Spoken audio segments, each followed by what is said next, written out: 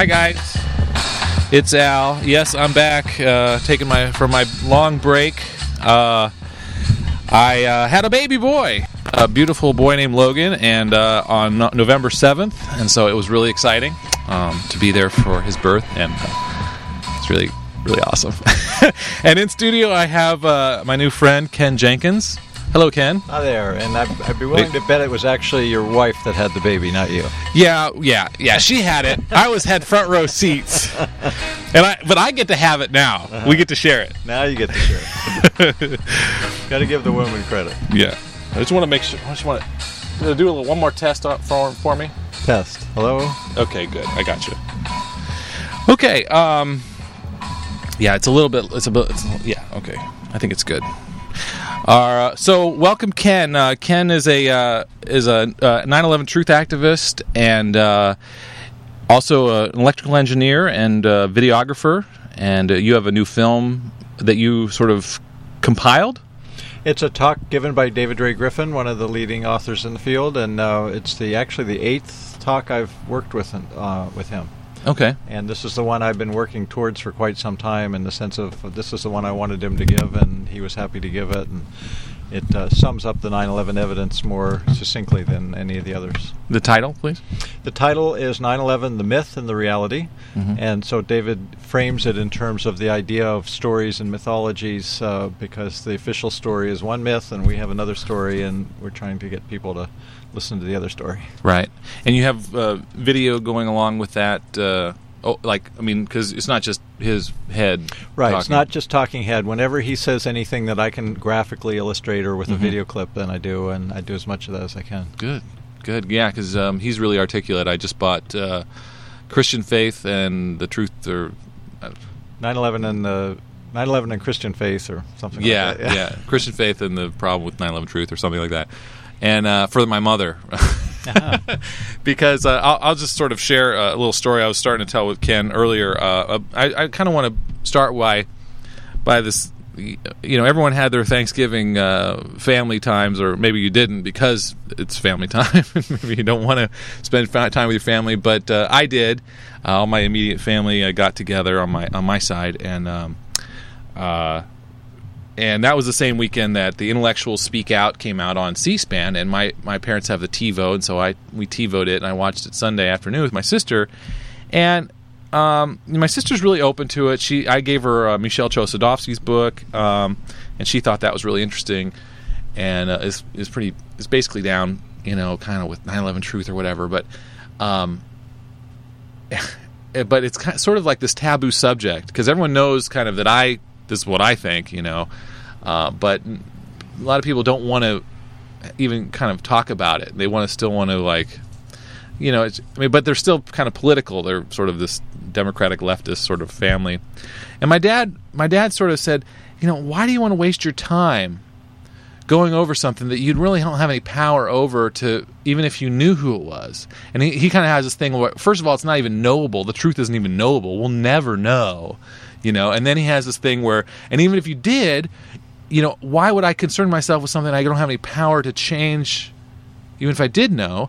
And third, you're coming off like this evangelical evangelist, trying to convert everyone to this truth of the way you see the world, and he had all these three, these three aces that he sort of clobbered me in the kitchen with, and I got angry and frustrated and really sad that there was, maybe it was just his lack of intellectual curiosity, maybe his denial, his stuck emotions that he has surrounding those events, or just his impotence to feel like he has not sexually, but just like socially and politically, his political impotence that he has when it comes to what he sees, the terrible things that he does see, and how he said how angry and sad he felt when Bush uttered the axis of evil phrase, and he was just like, oh, don't you know that's just war talk? That's.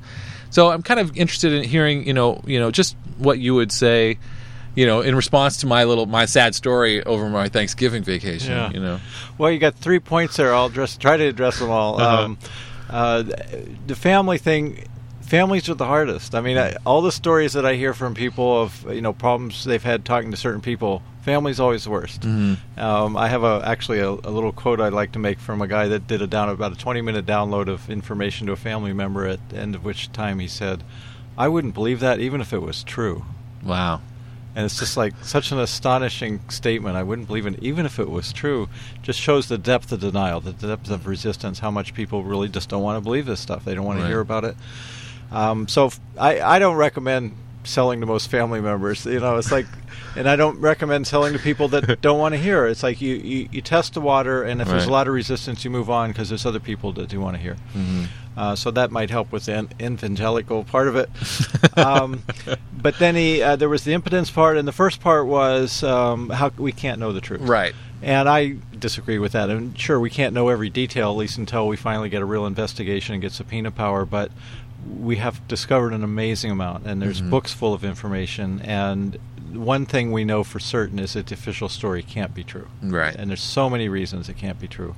And that alone is really, in a sense, all we need to know, that since the official story isn't true, obviously we need a real investigation, and we know that the investigation that was done was a whitewash. And so that's, in a sense, one of the things most of us are pushing for is a real investigation, and one with subpoena power that none of us have. And in terms of the impotence, you could say that, I suppose, about any cause and any movement, especially when it's small, and some don't succeed. But when they do, it's only because people didn't take that attitude, and they were willing to say, look, we're going to just keep working at this, we're going to persevere, and eventually we'll get the numbers and we'll win. And that's exactly what's happened. It's been 5 years. When I started out, there was no 9/11 Truth Movement. Right. I just basically started off on my own, giving presentations locally, and knowing that it would grow, and it has. And now it's become quite a national thing. And as of this year, 2006, of course, we've made a major turning point where we're in the national media. We were on the cover of Time magazine. So in terms of breaking this story, we've done it. But we still have a long way to go in terms of getting sufficient numbers of people that will pressure the powers that be into a real investigation. And they have to have the numbers. The few people that do know, they can't talk about it, and they can't use it as a political issue until there's enough numbers behind them. And that's true of many issues, not just this one. Why 9/11? Why is that such the fulcrum of your focus? I've been one that's been focused on this issue for 5 years. Other people like David Ray Griffin for 3, and as a full-time, nonstop. And the reason is, for me, that this issue, compared to any of the many other important valid issues out there, like, say, vote fraud, for an example. Right. If I wasn't doing 9/11, maybe I'd be doing that because it's so important. Or getting clean money into elections is another incredibly important thing. But why 9/11 is because it has more power to catalyze change than any other issue ever. And the reason I think that is that 3,000 Americans were killed. Americans care about that kind of thing. Many are apathetic about our government going overseas and slaughtering people, as we've done in Iraq and elsewhere. It doesn't seem to be as much kind of personal impetus to do something about that, although, of course, a lot has been done about that.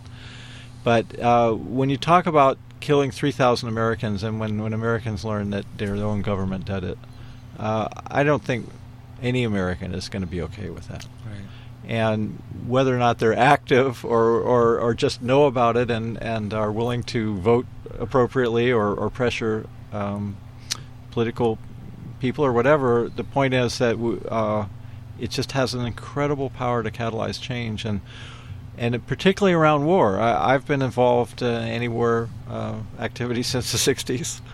I'm now almost 60, and I don't really want to spend the rest of my life just stopping wars long after they've started. That's good. It's fine. It's wonderful that everyone's doing that, but this opens the opportunity to end war for good by stopping the source of the war, which is deception and lies, and what are called false flag operations, meaning something like the Gulf of Tonkin incident and others, where there's a claim that the enemy has attacked first, and therefore we're responding in defense.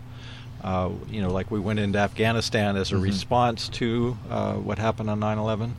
And more often than not, in fact, in virtually every case, if you study history, the war is based on some kind of lies and deception, like we have weapons of mass destruction in Iraq. Right. And as people learn that, and as they do learn it through 9/11, that governments are incredibly ruthless and will do, not just our government, it's many governments have done this. Right. And it goes back through history to at least Roman times and probably way before. Yeah. And that when people learn that on a mass scale, they're not going to be able to get tricked into war again, Right. as we were tricked into Iraq. You take the reaction out of the problem reaction solution equation, Right. Because that's the only place where we have the power. They provide the problem. They're hoping that we'll provide a reaction, and then they have their solution. Right. And if that's where the power is for us is to not go for the scam when it gets. And that's already happening. This is talk of going into Iran now, and people are so much more cautious now because of Iraq, because they know, most people, that we were lied to by getting into Iraq, weapons of mass destruction and so forth. And so they're very kind of looking twice and cautious and questioning about Iran, and that's an example of how it can work. Yeah. And 9/11 will take it to yet another level. Last night we were having a conversation, and you said that if it was 9/11 truth was splattered all over the mainstream media for 12 hours straight, nothing but the facts and everyone got it, that you couldn't turn on your TV without getting it. And the story, was just like ridiculous. And they said, we're coming out, and oh my gosh, it's terrible, or it's great. You said it would be terrible because the cars would stop, the trucks would stop running, the stock market would crash, it would be maybe panic. Chaos would ensue. Well, and maybe, and I think that might be actually a good thing. I think that wouldn't be so bad really at all. Maybe we can envision how those types of things are good or bad. Why you think that would happen? And well, it's just a matter of a pace of change, is what we're talking about. Okay. We want the change. We want the revolution. We want things to be different. We want the terrible wars to stop, and we want the system to work better, and then better environmental policies, so on and so forth. The question is, how do we get from here to there? In the case of 9/11, the implications of it are so big, they're so vast, they have such in a sense, revolutionary implication that were it to somehow magically get out, like you said, all at once, it would induce a lot of fear and chaos and panic in people, and it would have adverse effects, and people would get hurt. And by that I mean, for instance, I do think it would have huge economic implications. That it would, in fact, for instance, the stock market would crash, trillions of dollars would disappear overnight. Some people might think that's a good idea, but really what it would cause was an economic breakdown that would probably exceed the Great Depression. And a lot of people would be very hurt. And so if things happen more slowly and more gradually, which they are anyway, then it can be assimilated, it can be absorbed, and people can deal with it in a way where they don't go into full-scale panic, and they don't do silly things that are destructive. And in that sense, gradualism, as it's called, gradually changing things, doing things a little more slowly, can be more gentle and just less hurtful to people. And as much as I'd like to see things change overnight, I also don't want to see people hurt. And I think it's better that things happen gradually. Now, in the case of 9/11, we have no choice anyway. It's happening gradually. And there's nothing really we can do to change that because it is a gradual process. As you were talking about with your father, people don't want to believe this. And so even when they're presented with the information, I wouldn't believe that even if it was true, they're not necessarily going to believe it anyway. And if you think about most people that are involved with this work and that are even active with this work, almost everybody came to it slowly. Yeah. Almost nobody turned on a dime, although some people these days, they'll see some of the really good videos we have now, and it'll definitely get their attention. Right. But even so, most of them it takes a while to absorb something this massive, unless you're already fully aware of how incredibly corrupt our government is, in which case it's like, oh, well, of course. Right. Yeah. But if you're one of those, you probably know anyway. Right. Perhaps it was the Oklahoma City bombing that you examined. Right. Yeah. And in fact, there are people that did figure out 9/11 on the day. Right. And I talk to these people. Someone's always kind of impressed because it took me weeks, many people months, and some people years. But it's not a question of how fast. But people that figured it out on the day, it's like, well, how'd you know? And there's different stories, of course. Yeah. And some of them are people that are just so knowledgeable about what really goes on that they go, well, that's just more of that. Yeah. And I was sort of in the middle. I knew about, say, the Kennedy assassination. Right. So when I started researching 9/11, I saw these parallels, and so it was a pretty quick and easy conversion for me. But even so, there was a part of me that was like, God, this is so audacious. It's so big. They killed so many people. It's like, really, would they do this? Could they get away with it? Right. It was a part of me that just, 5%, there was just like, no, man, I don't know. It's hard to believe. And my conversion actually was learning the truth of Pearl Harbor, because I didn't know the truth of Pearl Harbor. And which is, our listeners don't know, is also what's called LIHOP, let it happen on purpose. It was allowed to happen. Sure, Japanese actually did it, but they were coerced into it. They were manipulated into it. We had broken their codes. We knew they were coming, and that's been well documented. I found out later, and there's been documentaries on TV and stuff about that. But I didn't know that, and that had the same scale. It was just as audacious and outrageous, and almost as many people died. And so I thought, okay, they do things on that scale. And at that point, it was like, okay, this is true, and I now need to figure out what to do about it, which was, I think, another point you mentioned with your dad, is like the impetus-y thing, and what do we do about it, and what can we do? And the goal we're after is numbers. We have to get more people knowing about this to get any kind of political traction in any kind of a way that something beyond just individuals can do. And so what I think needs to happen is we need to continue to do everything that we're doing. Right. Which is doing radio programs like this, making videos, talking to people, making flyers, passing them out at events, doing events, all the different aspects that are being tried, and many of them successfully, to get people to even look at this and to pay attention and learn and find out what's really going on. Recently, I saw Alexander Cockburn, and he's got this new series out of articles, and one of them was not a friend of his, but it's in the series. I don't know. I forget the name of the guy, but it was filled with technical sounding jargon about the collapse of Building 7, and it was really.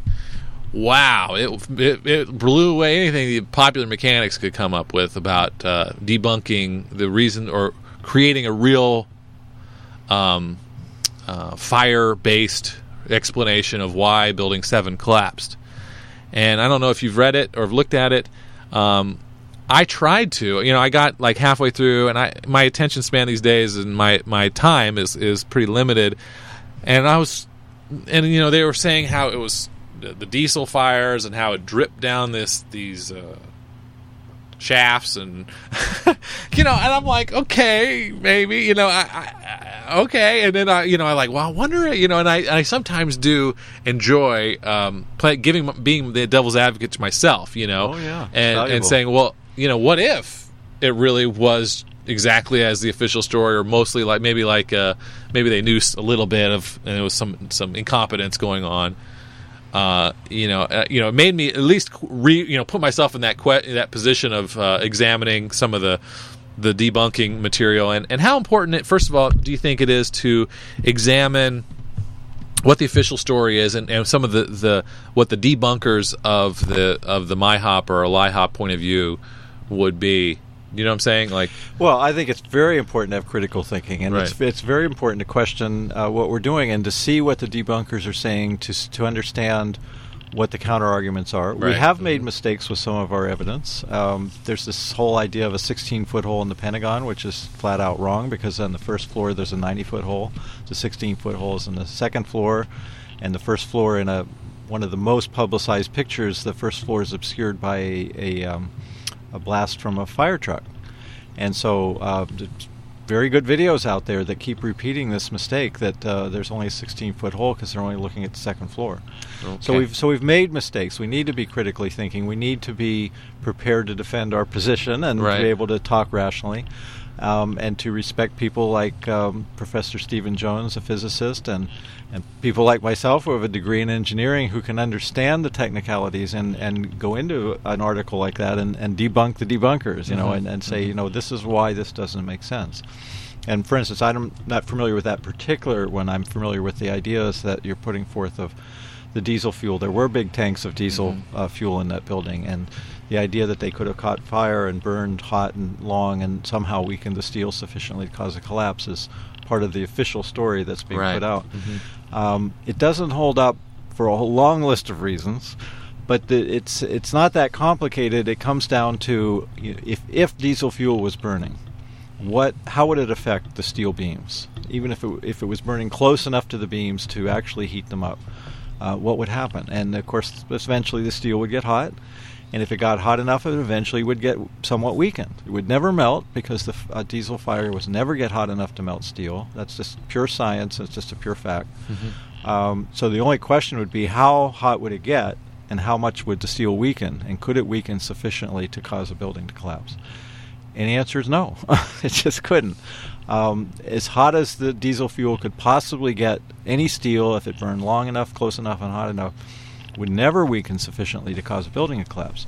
One of the many reasons for that is that buildings are over-engineered, over-designed. And the factor of over-designing is a minimum of 3 to 1, often in the range of 5 to 1, sometimes as much as 10 or more to 1, meaning you can weaken or eliminate or remove, let's say, 4/5 of all the steel beams and columns, and the building will still stand. And most people, that's not part of their knowledge base. They Right. just think, well, you weaken the building, it falls over. But when things are so over-engineered, which all structures are, all buildings, all bridges are always way over-engineered. They have to be for various kinds of disasters. Right. Earthquakes, fires. Yeah. Wind turns out to be, with buildings, one of the biggest factors. You have to design a large skyscraper to withstand hurricane-force winds, and the loading on a big skyscraper is unbelievably big. Yeah. And so the Twin Towers, supposedly the wind load over design was in the 10 to 20 to 1 range. Wow. Because you figure the surface area of a building that big Right. is catching an amazing amount of wind. It's Yeah. like this huge sail. And so they had to over-design that building for wind by a huge factor. But just load-bearing in terms of collapse is typically 5 to 1. So is just no way you're going to remove 4/5 of the strength of that steel just by burning a diesel fire by it. Right. But beyond that, let's say somehow the fires burned hot enough and long enough and somehow weakened enough of the steel, and maybe some of the building was damaged, and somehow it all adds up that the building would somehow collapse. Let's just say, hypothetically, even though it's impossible that Okay. could happen, the building would fall very differently. Right. It would fall, number one, in the direction it was weakened. Generally, if you weaken a building, let's say they claim that some debris hit Building 7 from the towers, Right. and that one side was damaged. Well, then the building would fall towards that weakened side. It wouldn't fall straight down. In fact, making a building fall straight down is one of the hardest things to do with a demolition, and why they pay demolition companies millions of dollars to do Right. these jobs. Because in order to bring a building straight down, you're basically asking that building to do what is specifically designed not to do, Right. which is to fall in the direction where most of its strength is, because it's designed to hold itself up. And so to fall straight down is just the opposite of what's most likely. Any building that collapses from any kind of problem whatsoever, earthquake, well, steel structure buildings have never fallen from fire, but if they were to, or if somehow the wind could blow them over, Right. anything that would happen would always topple sideways. The plane went in here, and the top part would pop off, maybe, and there, or Right. And as a matter of fact, the top of Tower 2, which was hit asymmetrically, did start to topple sideways. But then somehow it fell straight down after that. Right. But going back to Building 7, Yeah. because it's the more clear example, because it wasn't hit by a plane, and so all there are to excuse a collapse is fire. The Building A would not fall straight down. It's just not possible. Number two, it wouldn't fall fast. If you think about, okay, you heat up a piece of metal hot enough to melt or to weaken to where it would start to collapse or bend. That happens gradually. It would just slowly start to bend. And what we observe at Building 7 and the towers is an instant collapse. 1 second the building's standing completely intact, and the next instant it's in total free fall collapse. And there's no in between, there's no sag, there's no gradual onset. Again, that's only consistent with a demolition, and it's totally inconsistent with any kind of fire scenario that anyone can imagine. And then, of course, there's the speed of the collapse, which is free fall. If a building fell due to weakening of the steel, not only would it start gradually, but it wouldn't fall as if there was no strength whatsoever. It would fall at a gradual rate. Right. And there's a lot more, but those three alone are enough to say any explanation having to do with fire, diesel fire, any kind of fire really, just can't possibly explain what we observe at Building 7. There's actually, or at the towers for that matter, there are in fact a dozen different characteristics of those collapses consistent with demolition, and about half of them are consistent only with demolition. Mm-hmm. In other words, the only way to explain free fall is demolition. The only way to explain straight down is demolition. The only way to explain sudden onset is demolition. So those three alone, each by themselves, prove demolition. Taken together, prove overwhelmingly demolition. And there's 9 other reasons. Right. Now, do you are you hip to when this NIST report's supposed to come out? I mean, wasn't it supposed to come out this year at some point? Yeah, the first NIST report on the towers, of course, is out, all 10,000 pages of whitewash. But the Building 7 still hasn't been released. I actually haven't heard a release date. I think next year. Oh, okay. And here we are 5 years, well over 5 years later. And what's the problem here? Yeah. You know? Well, the problem is they can't come up with a cover story that makes any sense. Right.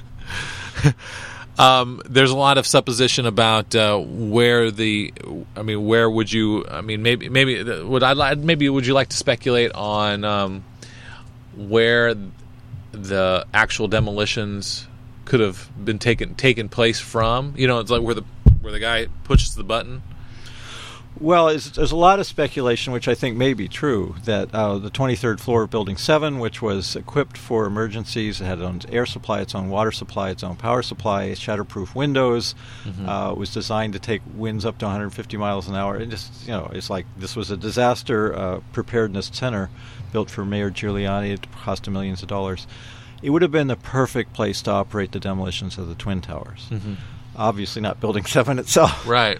But couldn't that just been done by maybe a cell phone call? I mean, that kind of basic... Once a demolition is wired and programmed into the computer, which is how they're run, it's just you push one button. Yeah. It could have been done from anywhere, so they clear out of the building and hit the button. It seems likely, however, in the case of Building 7, that it didn't go quite according to plan, because the building did not fall till 5:20 in the evening. By that time, almost all the dust had cleared from the towers falling. It clearly hadn't been hit by a plane, and so it was photographed from multiple angles and multiple multiple video cameras. So you think that was a mistake, that the timing of the collapse of 7? One of two things is almost certainly true about 7. Either it was supposed to be hit by a plane, and some would think 93 is. If you look at the timing, it would actually have been 175. That's a complicated story I could go into, and I will tonight. Sure. Okay. But the point is, it could have been intended to be hit by a plane, and then they'd have the same quote-unquote excuse for the building collapsing. But the other possibility that's equally valid in my mind is that they would have collapsed 7 while New York was covered with dust. Right. Just maybe minutes, after the collapse of the first 2. Right. Within the first 20 minutes to half hour, as long as the whole area was covered with dust, so nobody would see it. Right. And all that people would know is that when the dust cleared, 3 buildings had fallen, and I guess Building 7 must have got hammered by debris. I guess it must have had big fires, and nobody would know the wiser, because we wouldn't have seen it fall. We wouldn't have known it was free fall speed. We would have known it fell pretty straight down because it fell into its own footprint, but we wouldn't have known it was free fall speed. We wouldn't have known how small the fires were. We wouldn't have known how little damage it did receive from the towers. We wouldn't have known any of that stuff, so there wouldn't be so many questions about Building 7 had it fallen under the dust cloud. Do you know if Dr. Jones or other people doing research on the thermate or the controlled demolitions have had any better sourcing of materials to test? I know there was some question about the samples that they've gotten, and Professor Jones has gotten some samples, fortunately, of actual steel that was recovered from the World Trade Center. And it's one of the support for his theory, as you mentioned, of thermate, because the chemical residues are consistent with thermate. There's certain chemicals in those residues that he's analyzed in his labs there at the college that are totally consistent with the use of thermate. Thermate is a form of thermite that includes sulfur and is even more effective at melting through steel.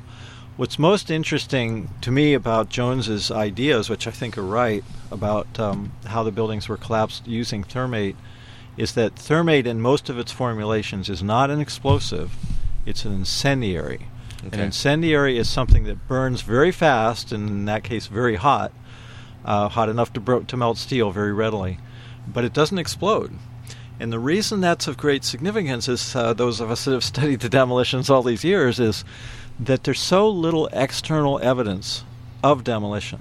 If you compare Building 7, for instance, to any other demolition, which I do in the video, I have a side-by-side with the landmark tower from Texas falling at the exact same speed as a demolition as Building 7 does. Mm-hmm. The one thing you notice that's different is there's all these puffs of smoke coming out the side of the building, what are sometimes called squibs, evidence of the explosives within. Right. And yet, with Building 7, there's very little of that. And even with the Twin Towers, they're there, but there's not as many of them and as much of them and as big as you would expect to bring down a tower that big. What you see at the top is this mushrooming cloud of explosiveness. Right. But below that, you don't see as much evidence of demolition as you would at any normal demolition. And that's been a question for about 4 years until Jones came along and said this thermate incendiary idea, which again is not an explosive, so it would not make external evidence of its burning. Oh, okay. It would make some smoke, which eventually would come out, but that's within seconds before. So the basic idea is that you melt most of the beams with the thermate incendiary to weaken the building. Again, 4/5 of the beams you can pull out, and the building will still stand. Then use a small amount of explosives to pull out the final beams to time the demolition, and make very little evidence of explosives. So that's why William Rodriguez, hours, at the moment of the plane impact, he witnessed explosions in the basements and the sub-basements, because maybe it was a staggered. It was a staggered event over the course of the 50 minutes that it stood, or the hour and a half, or however long those buildings. 56 minutes and 102. Okay. And yeah, it does seem to be a staggered event. Rodriguez noting explosions in the basement. He's saying actually even prior to the first plane hitting, but certainly around the time of the first plane around hitting. The time. Mm-hmm. And apparently massive explosions. And he's not the only one to report them, because there were windows blown out on the first floor. There were marble walls blown off the floor on the first floor, which were photographed in the Nade video.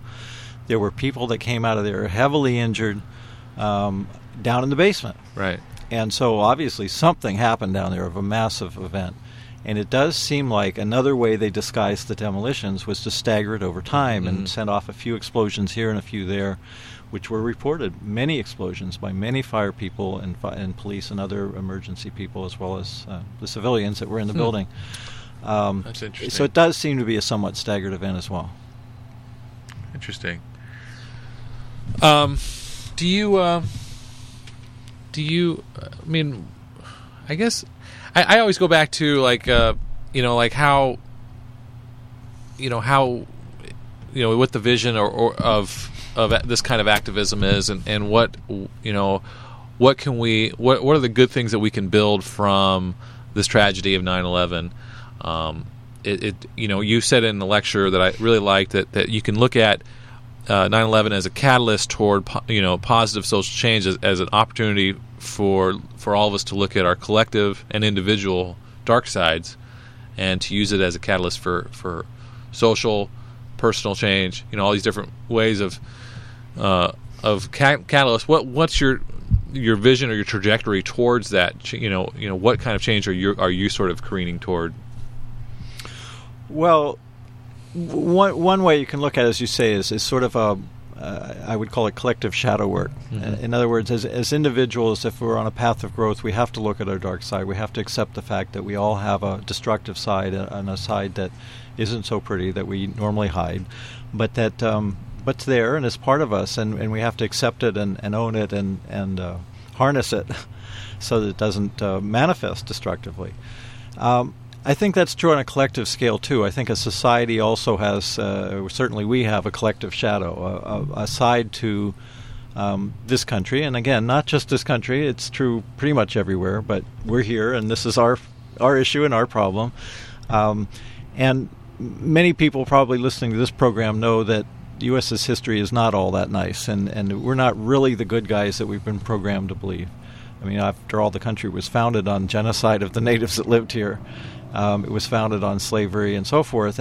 But more importantly, in more recent years, we have done all kinds of wars of aggression. We basically stole a huge part of where we're living right now from Mexico by the false flag thing of the Spanish-American War, pretending that they had attacked us when in fact we were on their land. Right. And then we went to war with them and squashed them and then said, in the treaty you have to sell us all this land. And of course it ended up being some of the most valuable land on the planet. Mm-hmm. So we don't have a very nice history, and it does come to more recent years through Vietnam and on and a lot of stuff in South America. It's a long, sad history. Yeah, and many Americans just don't want to really look at that. They want to kind of hide behind the flag, and we're the good guys, and we bring freedom and democracy wherever we go. Hey, the Chargers won this Sunday, Yeah, right. And yeah, let's watch sports and go shopping, and this doesn't affect me. Right. And we can't go on that way. It's clear that we've reached a point in our evolution and our history where too many things are kind of at a critical point. Whether it's the environment, whether it's the extreme expense and destructiveness of war. The list goes on, and if we just continue this way, if we just sort of try to pretend it's okay and we can go shopping and watch the game, we're headed for some deep trouble. Yeah.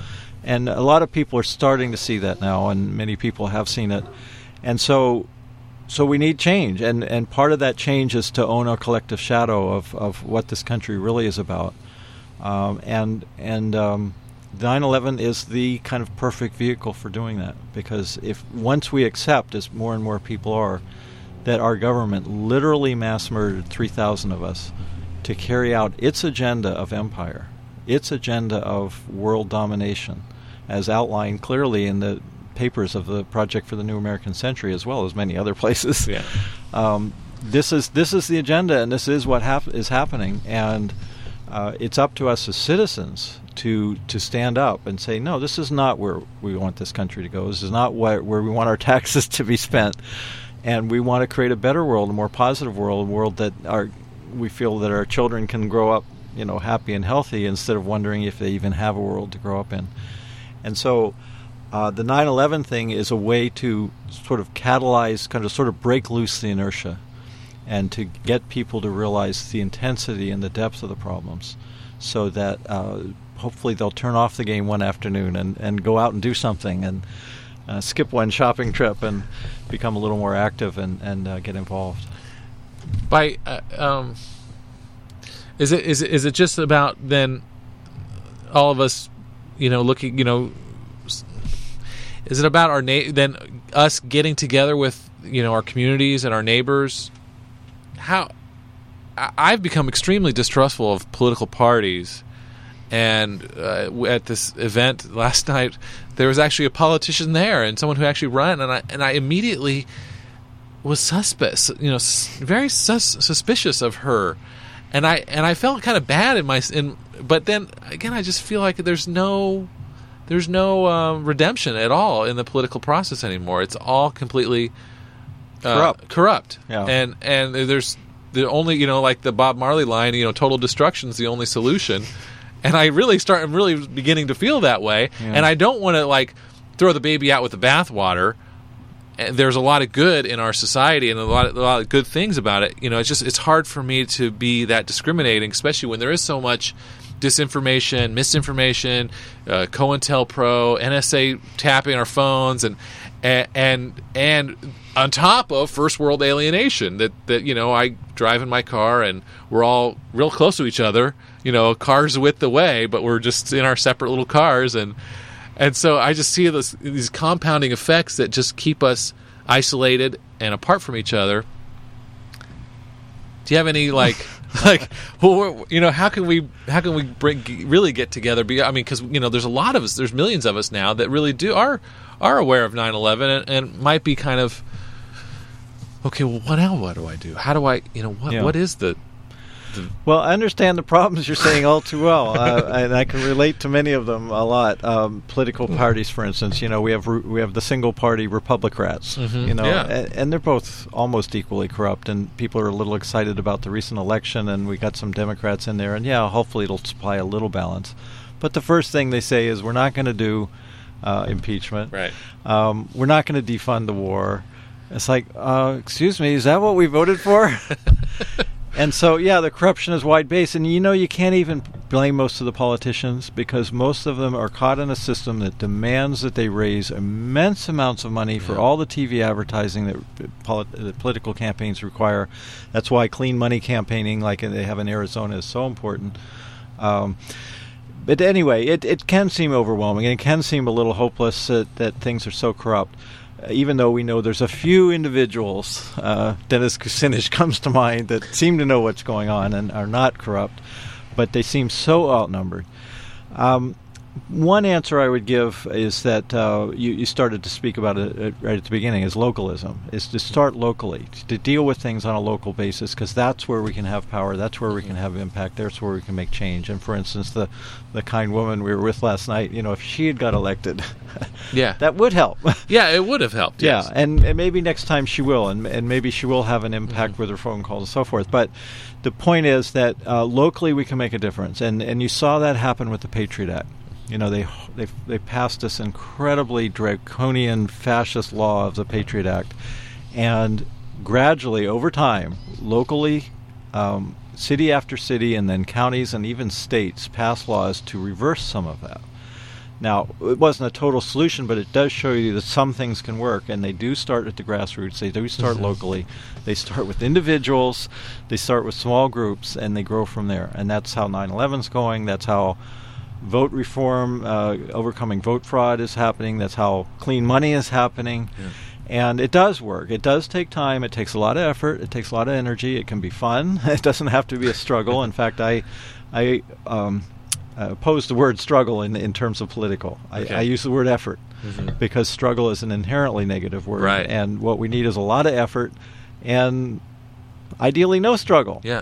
Just fun, involved, concerted and ongoing effort does pay off. It does work. And even though things seem pretty overwhelming at this point because there's so much that's gone so bad, that's just sort of where it's deteriorated to through apathy, through the lack of involvement of too many people for too long, and letting basically corporations rule the world. As David Corton's book from the 90s was titled, When Corporations Rule the World. And I'd like to use that as a segue sure. to David Corton's current work. You may at least be familiar with the title of his book, When Corporations Rule the World. I read it about 10 years ago. Well, I never read it. To me, the title said it all. Right. But I'm very familiar and very supportive of a movie that's out now called The Corporation. Right. And I strongly urge everyone that hasn't seen it to see it, to show it in local showings. It's one of the most important things to know. Why We Fight's another movie that's incredibly important. From Freedom to Fascism is the third movie I'll mention just off the cuff here to see and to show and to make sure other people see as a way of educating ourselves as to what's really going on and what the nature of the problems are. But getting back to David Corton and his book, When Corporations Rule the World, he wrote another book in the meantime, and then he just finished a book and is now just finished a tour called The Great Turning. And it's the most important book I've read in any recent times. It basically puts our problems and our situation in context that goes back 5,000 years. Wow. And basically says the reason the problems we have are so big and why they seem so ongoing. I mean, we've been dealing with war for 5,000 years. we've been dealing with top-down hierarchical structures of control through institutions, through corporations, through governments for 5,000 years. We've been dealing with this basically dominator model for roughly 5,000 years.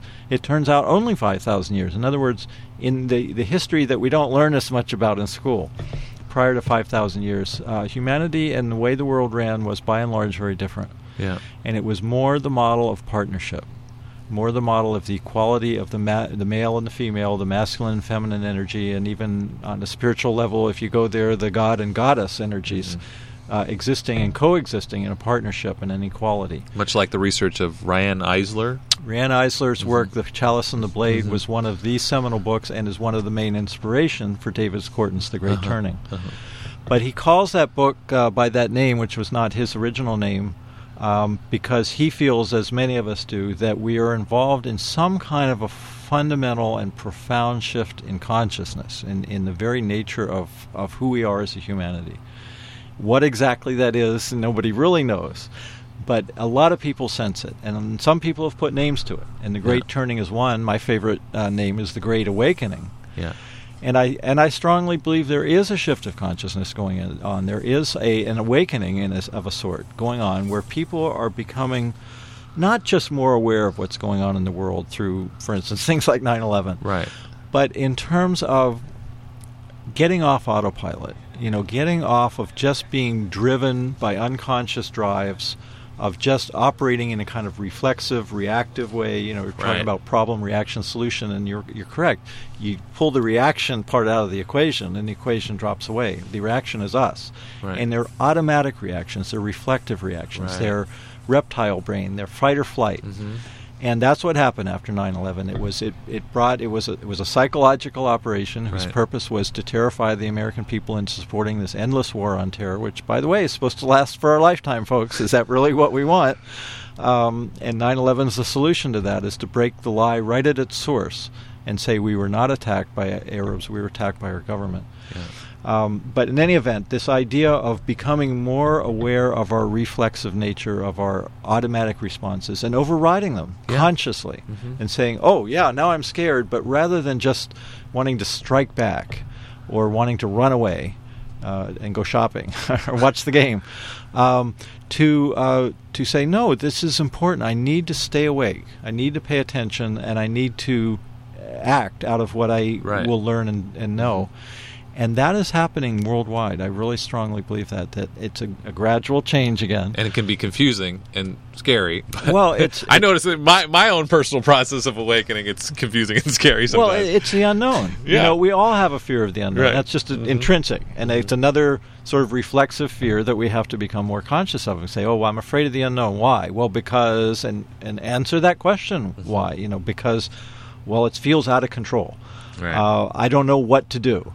Or I'm confused. Yeah. Confusion, by the way, is feeling a lot of emotions simultaneously, different emotions. It's a combination. And so to become conscious of things like that, well, what is confusion? It's feeling many emotions simultaneously. Well, what do you do about that? Well, you sort them out. Well, let's see, I'm feeling fear, I'm feeling anger, I'm feeling anxious. You sort and you deal with those emotions one at a time to clear the emotion, to clear the confusion. But the point is, these kinds of awakenings are happening all over, and they're happening universally. And it's a little hard to see when we're in the midst of it, and when day-to-day things are happening. But if you step back and you start looking back, for instance, where have we come since the 60s? The 60s were seen as a time of revolutionary change. It was really the start of a revolution of consciousness, ultimately. It was the raising of consciousness, right? The expansion of consciousness was terms that were used during that time. And awareness, for instance, of the Vietnam War at that time, of women's rights, of civil rights, all these kinds of awarenesses becoming more conscious and more aware. But it was just a beginning. Yeah. And it did really actually continue through the 70s. It seemed like there was a setback in the 80s because on the surface things were a setback. The Reagan years, right? But in reality, the consciousness shift continued, and it continues to this day and will continue for, essentially forever. Right. But it's not just any old change. It's a very rapid, if you look at, again, mapping the changes, say, from the 50s to the present, and you look at, for instance, specific issues like, let's say, civil rights, or let's say women's rights, or any of the things that were kicked into gear in the 60s, we've come a long way. I mean, we've got a long way to go yet on many of those issues, but from where we've been to where we are now is an incredibly rapid change. Again, if you stand back and look at history and the centuries of gradual change that happened prior, and it's still accelerating, and it will probably continue to accelerate in terms of the pace of change, which, of course, in itself is a little scary. Right. Like, can I keep up? Can I even keep up with my email these days? I can't. So it does bring up some fear and apprehension, but again, as we talk amongst ourselves, as we share our collective wisdom, as we work together in partnership as teams rather than this lone wolf thing that has been the historical pattern, it's a big challenge. And again, that comes down to individual challenges. A lot of lone wolves, for instance, in the 9/11 movement, who have been somewhat counterproductive in their sort of ego stance of, well, I'm going to be the lone wolf. And, Jim Fenster saying, I'm going to control Scholars for 9/11 Truth all by myself. I'm going to be the one. And those times are over, and they don't work anymore. And they actually haven't worked for a long time. But it's the model that we've had of this singular supreme authority of the hierarchy. savior or whatever, in the hierarchy. The hierarchy, the top down, and I control you because I have the power, the money, the gun, or whatever. And that's what has to change, and that's what is changing, and that's what... So in terms of direction and where to go, the one key word I would always keep in mind is partnership. And the idea of the equality of partnership, where a group like your local 9/11 group gets together, and there's people that are champions. In other words, it's not there will no longer be leaders. So the question is, how do you be a leader when everyone's an equal? And how do you, for instance, operate in consensus, which is the step beyond democracy? And much harder to implement. It takes much more consciousness. Well, and it also awareness. takes a decentralized, smaller groups, and not these huge, nations, and more like a state and local and level. So localism, again, is part of the solution, doing more and more locally, and quit asking Daddy in Washington to take care of us. No, we need to take care of ourselves and make things work on a local level, because it will, quote unquote, trickle up. But, it will eventually reach the higher levels of this currently very corrupt government. Particularly, again, as we locally, for instance, implement clean money elections, then we start getting politicians that actually represent the people rather than the corporations and the money. And instant runoff voting, that's one of my... Absolutely. It's so important. Wouldn't instant runoff voting be great? You could actually have a third party, or 4 or 5 or 6. And most of the rest of the world has stuff like this. I know. Most of the rest of the world has exclusively paper ballots with exclusively hand counting, instant runoff voting, and what's the parallel to that? There's a parallel to that in voting that we obviously need. And these are the things to work for, and can be done locally, and are being done locally. Up where I live in the San Francisco Bay Area, San Francisco has just passed that. I think Berkeley has it. There's a lot of local places that are getting instant runoff voting. And proportional representation. That's the other term. Representation. Which they have, again, all over the world. Just this country is a little behind the curve. We tend to think of ourselves as leaders, but we're unfortunately behind the curve on some of the most important things. Ken, I got to let you go because you got to go to this presentation you're doing tonight here in San Diego. But thanks for coming in. It's been really great. Absolutely, really, my pleasure. Really appreciate it. Thanks for having me. Okay, great. We're going to go out on a Chet Atkins song. This is "I'm My Own Grandpa." Have a good night. Bye bye.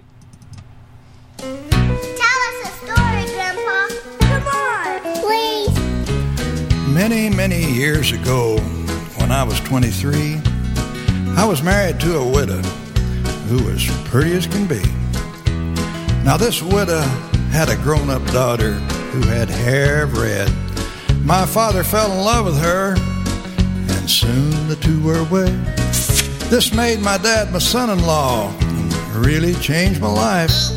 For my daughter was now my mother, because she was my father's wife. What? And to complicate the matter, even though it brought me joy, I soon became the father of a bouncing baby boy. Yes, I did. My little baby then became a brother-in-law to Dad, and so became my uncle, though it made me very sad. For if he were my uncle, then that also made him brother of the widow's grown-up daughter, who of course was my stepmother, don't you know? Now father's wife then had a son who kept them on the run, and he became my grandchild, for he was my daughter's son. My wife is now my mother's mother, and it makes me blue, because although she is my wife, she's my grandmother too. Now if my wife is my grandmother, then I'm her grandchild, and every time I think of it, it nearly drives me wild. 'Cause now I have become the strangest case you ever saw. As husband of my grandmother, I'm my own grandpa. I'm my own grandpa. I'm my own grandpa. It sounds funny, I know, but it really is so. I'm my own grandpa. I'm my own grandpa. Now listen to this. I'm my own grandpa.